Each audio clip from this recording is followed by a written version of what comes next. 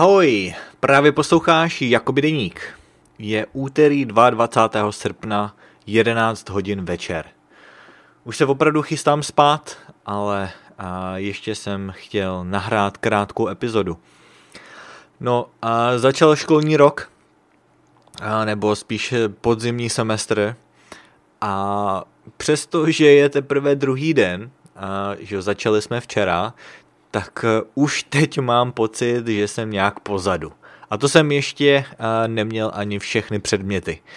Ale je to jenom takový pocit, všechno je v pohodě, všechno ještě zvládám, ale prostě ten začátek je vždycky takový hektický, je tu spoustu administrativních činností a různé přípravy a trochu takový, řekl bych, malinký stres z toho neznámého, že vůbec nevím, jaký to bude, protože úplný začátek, ale všechno dopadne dobře. Dnes dopoledne ráno jsem se probudil docela unavený, nevím proč, šel jsem spát tak nějak normálně, ale moc jsem se dobře nevyspal a jsem docela překvapený, že jsem pořád vzhůru.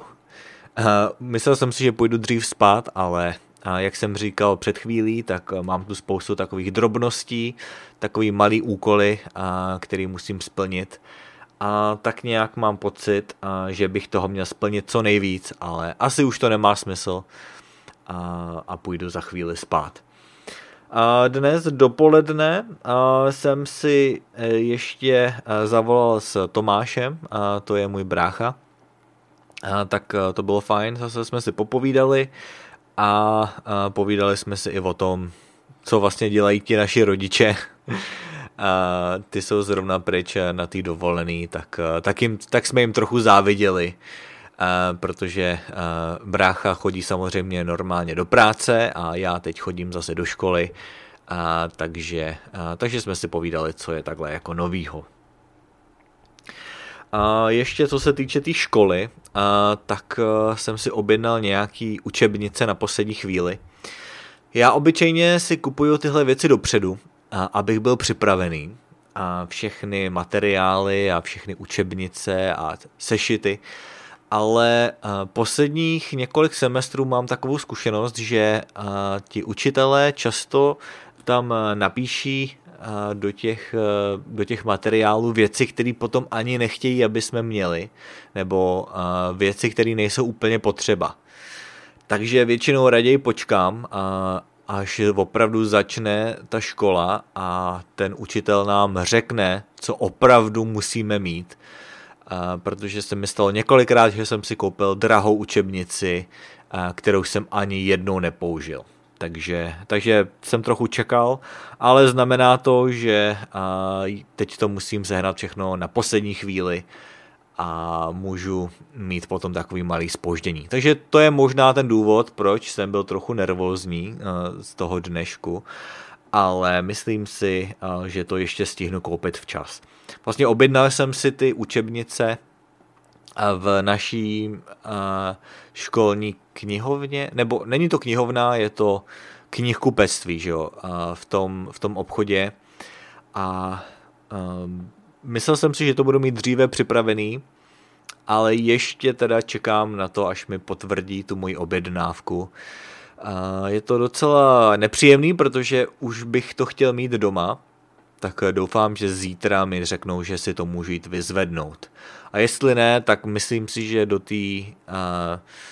do toho knihkupectví půjdu minimálně nebo maximálně ve čtvrtek nebo v pátek ráno, až otevřou.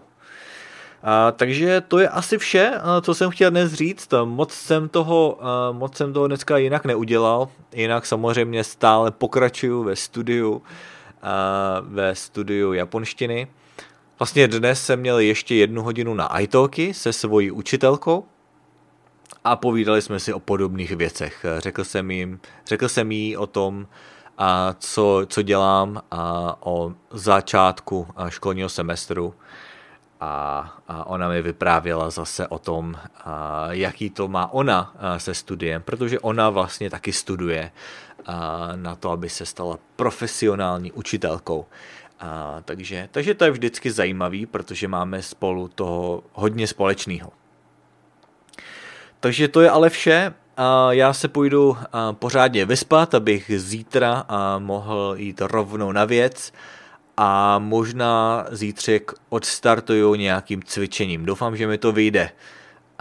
Pro mě je to nejlepší způsob, jak ten den nastartovat, protože když ráno zvládnu něco takového náročného, jako je třeba posilování nebo nějaký třeba běhání, tak je to prostě takový dobrý start dne, protože mám pocit, že už jsem dokázal něco těžkého a zbytek dne bude jenom hračka. Takže to je teda vše, mějte se pěkně, no a uslyšíme se zase příště. Ahoj.